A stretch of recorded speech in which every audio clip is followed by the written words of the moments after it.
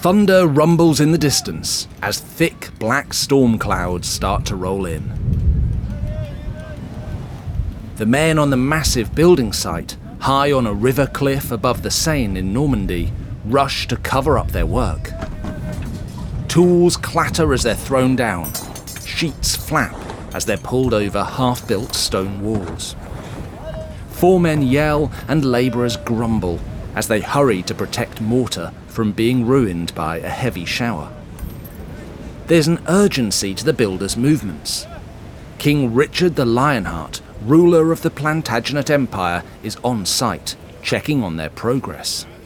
He's here almost every week at the moment, always pushing them to work faster and harder. But even the Lionheart can't turn away a thunderstorm.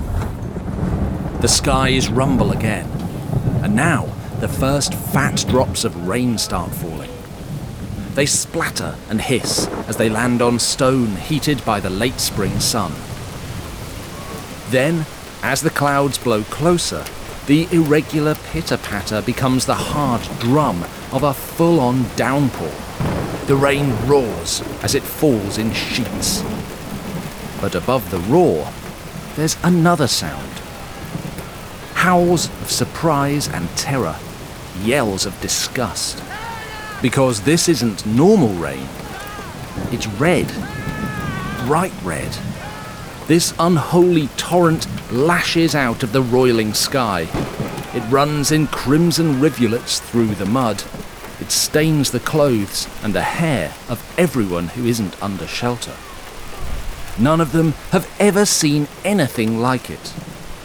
It's almost like this isn't rain at all. Almost like it's blood.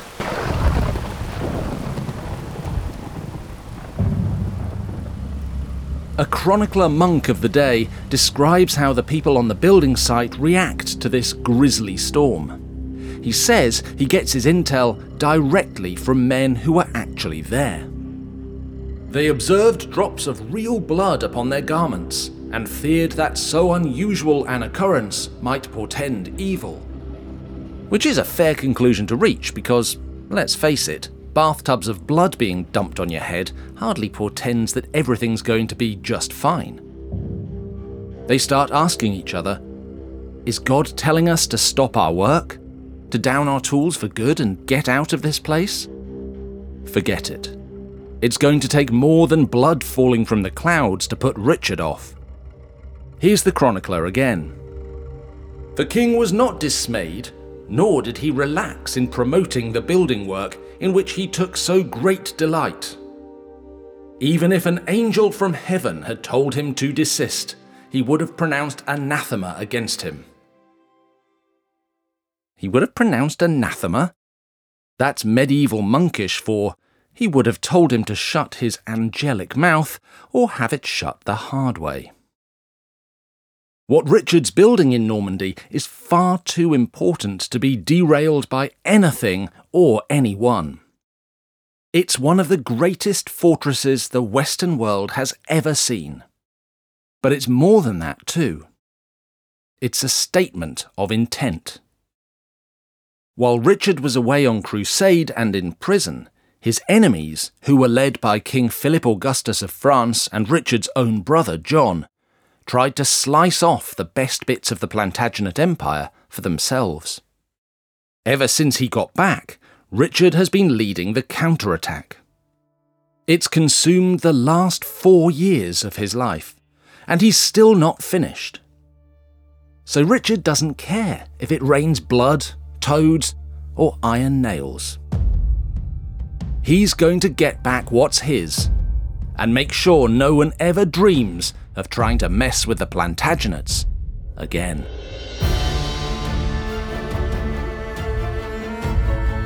I'm Dan Jones, and from Something Else and Sony Music Entertainment, this is History, Season 2 of A Dynasty to Die For. Episode 11, Reign of Terror.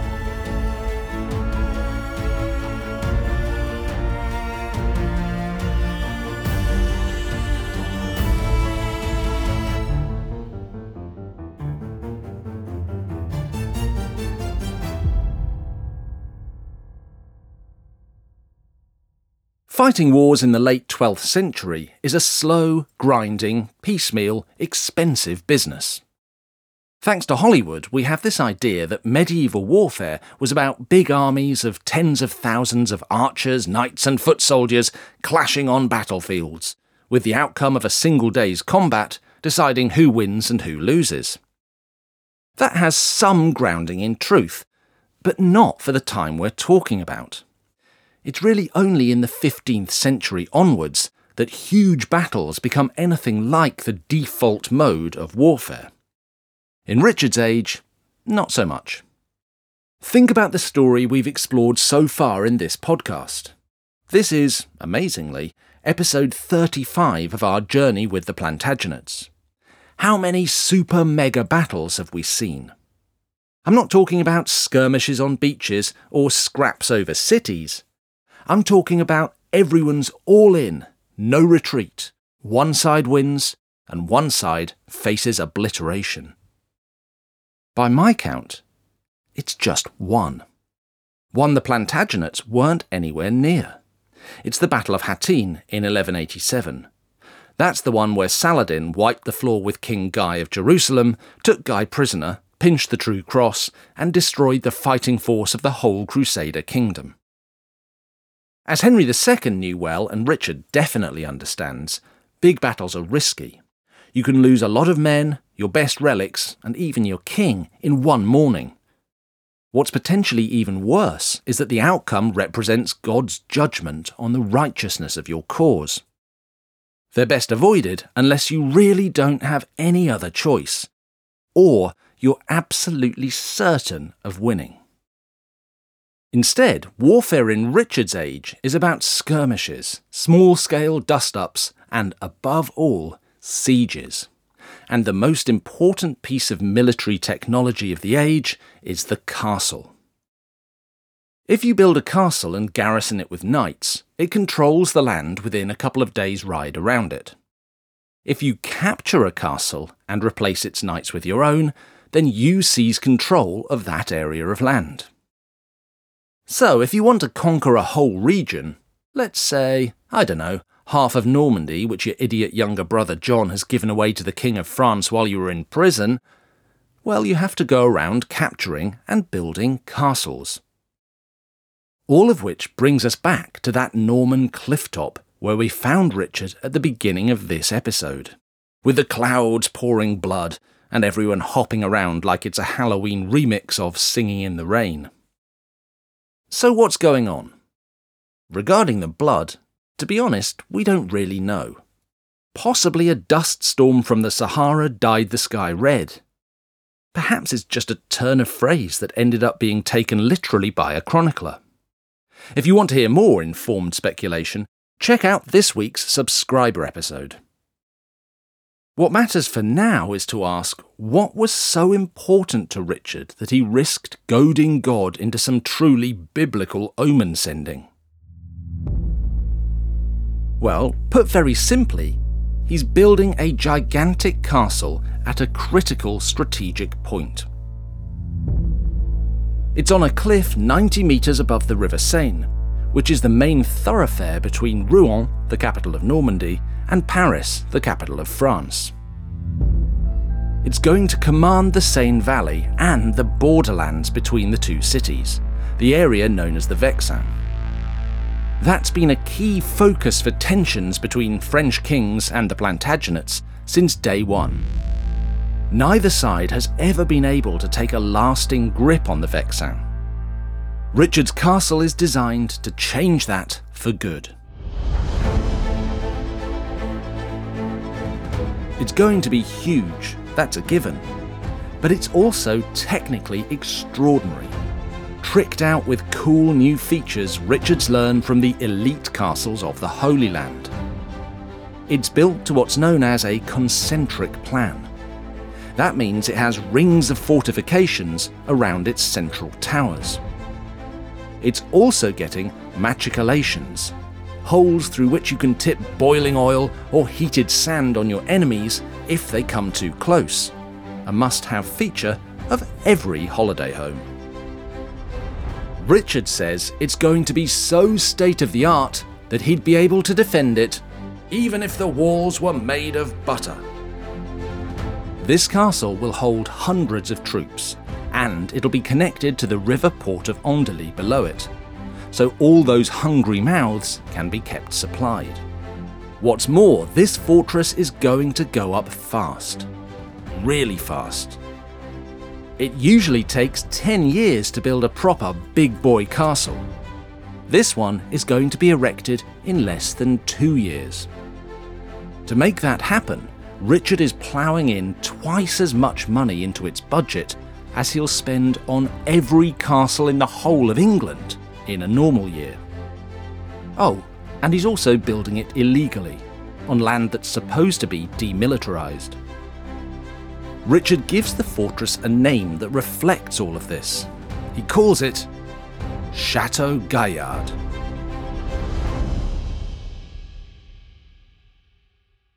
That's often translated out of Old French as the saucy castle. I don't really think that does it justice. Gaillard implies physically handsome, strong and powerful, but also lusty and sexually potent. In other words, it's much more than simply saucy. Chateau Gaillard isn't just a middle finger to the French King Philip Augustus in Paris. It's a middle finger accompanied by a really suggestive crotch grab. Richard's builders start work on Chateau Gaillard in 1196. They're pretty much handing it over to the painters and decorators by the end of 1198, at which point Richard can pat himself and everyone else on the back. From this point on, Richard has an unbreakable forward base from which he can plan and execute the reconquest of all the bits of the Norman Vexin that he reckons should have Plantagenet flags flying over them. His knights are going to be able to ride out from this place, terrorising Philip's subjects and attacking his castles. On the Seine, a fleet of war galleys are going to cruise up and down the wide river like modern-day Vikings, raiding French towns and robbing French boats. It's game on, but it's a long way from game over. As big and highly specced as Chateau Gaillard is, you can't win a war with one castle alone. Ever since he came home from prison, Richard has been fighting to put Philip Augustus back in his box. And there's still plenty more to do. There will have to be more sieges, more skirmishes, more castles seized, and more castles built before the Lionheart can truly say that vengeance has been his.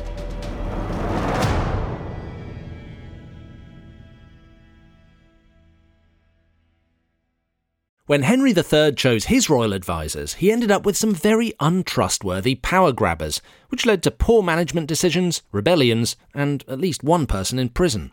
Why didn't he use Indeed? Well, Indeed wasn't around back then, but it is today. Indeed is the ultimate hiring platform with over 350 million global monthly visitors, according to Indeed data, and matching technology that helps you find quality candidates fast. Use Indeed for scheduling, screening and messaging so you can connect with candidates faster. When I was hiring, I didn't use Indeed either, and the process was very slow and stressful, so I wish I had. Join more than 3.5 million businesses worldwide that use Indeed to hire great talent fast. And listeners of this show will get a £100 sponsored job credit to get your jobs more visibility at Indeed.com/dynasty. Indeed.com/dynasty. Terms and conditions apply. Need to hire? You need Indeed. The world's full of people celebrating their successes, but if the Plantagenets have taught us anything, it's that failing is much more interesting. So that's why I'm certain you're going to love the podcast How to Fail. The very brilliant Elizabeth Day invites guests on to talk about 3 of their biggest failures and what they've taught them about life. It's a great way to hear a new side to people you may think you know. Guests include Bernie Sanders, Phoebe Waller-Bridge and Stanley Tucci. Give it a try. Find How to Fail wherever you get your podcasts. Do you ever wonder how celebrities order food? Like, is Sarah Paulson a Diet Coke or a regular Coke girlie? Some peasant Coke? No. Or how does Sofia Vergara order a pizza? No, nothing. No tomatoes. I cannot eat tomatoes. Yes. Are you cool with mushrooms? Not really. If these are the details you need, and I know you do, I have the podcast for you. I'm Jesse Tyler Ferguson, and on my podcast, Dinners on Me, I take some notable friends of mine out to dinners in Los Angeles and New York City. Listen wherever you get your podcasts. That thing was delicious. Richard's war to win back his battered empire is a real saga. Most kings in English history would have given it up as unwinnable. But Richard is not most kings. He sticks to the task, grinding out victory after victory, always believing that so long as he keeps throwing punches, eventually he'll deliver a knockout blow. And as he watches the last stages of Chateau Gaillard being built in 1198, Richard's able to reflect on what he's achieved so far.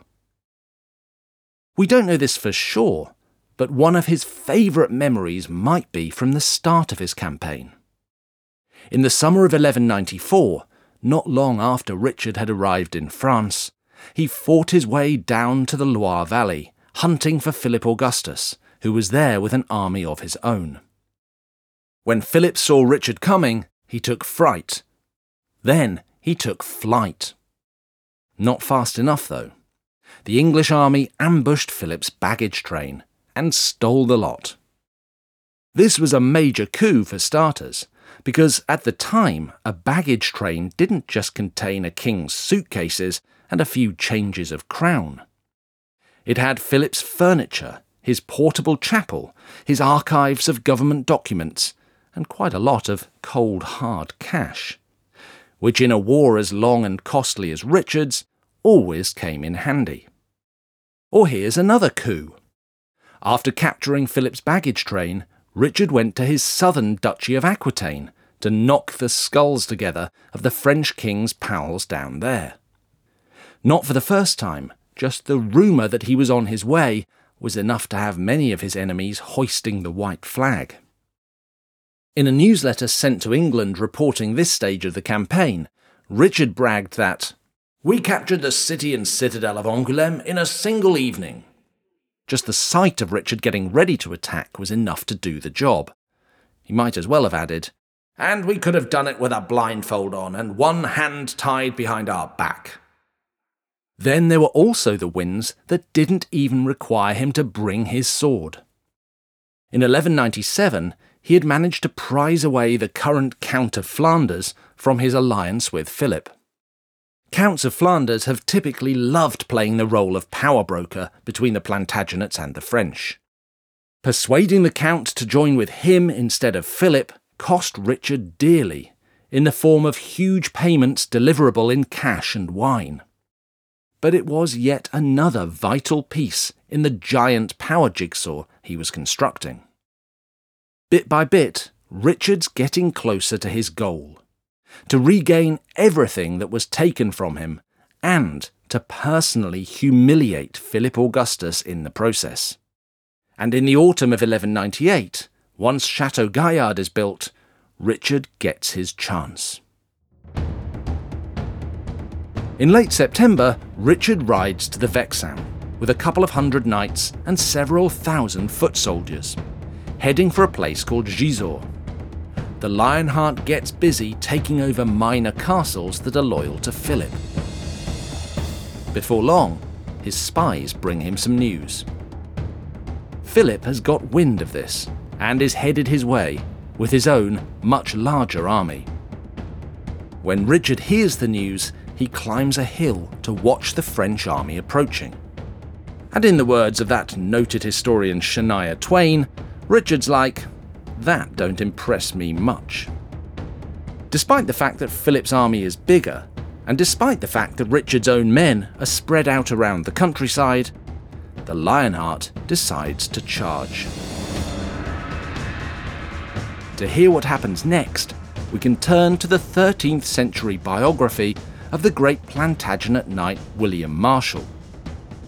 It's worth noting that Marshal isn't actually present when what I'm about to describe takes place. But it's such a famous incident that the author of his biography decides to include it anyway. The king said, "God is with us, let us attack them." He immediately rode at them. Just as a ravenous lion, starved of food, runs at its prey and finds it, seeking for nothing else but the moment when it can catch up with it. Faced with Richard's ultra-aggression, Philip chickens out. He doesn't fancy the fight. So he runs for the castle of Gisors, with Richard hot on his heels. But then, as Martial's biography tells it, had it not been for a dense cloud of dust from ground dried by the summer's heat, the King of France himself would have been in danger of being taken captive. Saved by the dust. It would have been quite the turnaround if Richard, once a prisoner king, had managed to get Philip in his clutches. That wasn't to be, but it's still an awful day at the office for the French king. And it's about to get a lot worse, because to get into Gisors, Philip and his knights have to cross a bridge over the River Epte. There's such a stampede to escape Richard that too many of them cram onto it at once. The bridge collapses under their weight, and dozens of knights, as well as Philip himself, end up in the water. A royal clerk and a few other servants haul Philip out, and he makes it to safety. But not everyone is so lucky. About 20 French knights drown. 91 are taken prisoner and carted off back to Chateau Gaillard, where they're held for ransom. It's a dreadful and personally embarrassing defeat for Philip. Since Richard's been back, he's had his castles grabbed, his baggage train nicked, his armies outwitted, and now he's been dunked in a river. Enough is enough. He decides he needs a breather. At Christmas 1198, a representative of a new pope, Innocent III, arrives in France, and Philip reaches out through him to try and get Richard to agree to a ceasefire. The pitch is, and you might find this familiar, that they should all make friends again and join forces for another crusade to recover Jerusalem. Richard is initially scornful. He says it's Philip's fault that he had to come back from Jerusalem in the first place, and that Philip conspired to keep him in prison for as long as possible in Germany. So he drives hard terms for a truce, saying that he'll only leave Philip alone if he can keep absolutely everything he's won back from him, and that Philip's lucky it's not an even harsher settlement. Philip knows a lucky break when he sees one, so he accepts. Early in the new year, the two kings meet in person on the banks of the River Seine. I say meet, they actually refuse to go near each other. Richard stays on a riverboat and Philip sits on horseback on land. They discuss the peace deal and then part. As they do, both may well be reflecting on how on earth things have come to this. Once upon a time, they were the best of friends, lounging around in bed together, planning to dance off to the Holy Land, arm in arm, and save the Christian world. Now, they're such bitter enemies, they don't trust each other enough to stand side by side. Is there anything that can be done to salvage their former friendship? They'll never know, because this is the last time they'll ever see each other. To find out why, join us for our season finale of This Is History.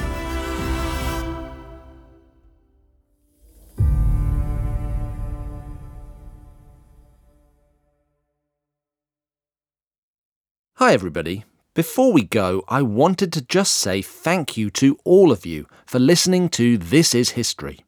We hope you're loving the show as much as we love making it, and we want to hear from you. Your feedback goes a long way, and it only takes a few minutes. Just head to thisishistory.fans on the browser of your choice to answer a few questions. We're so excited to hear from you. Thanks for listening.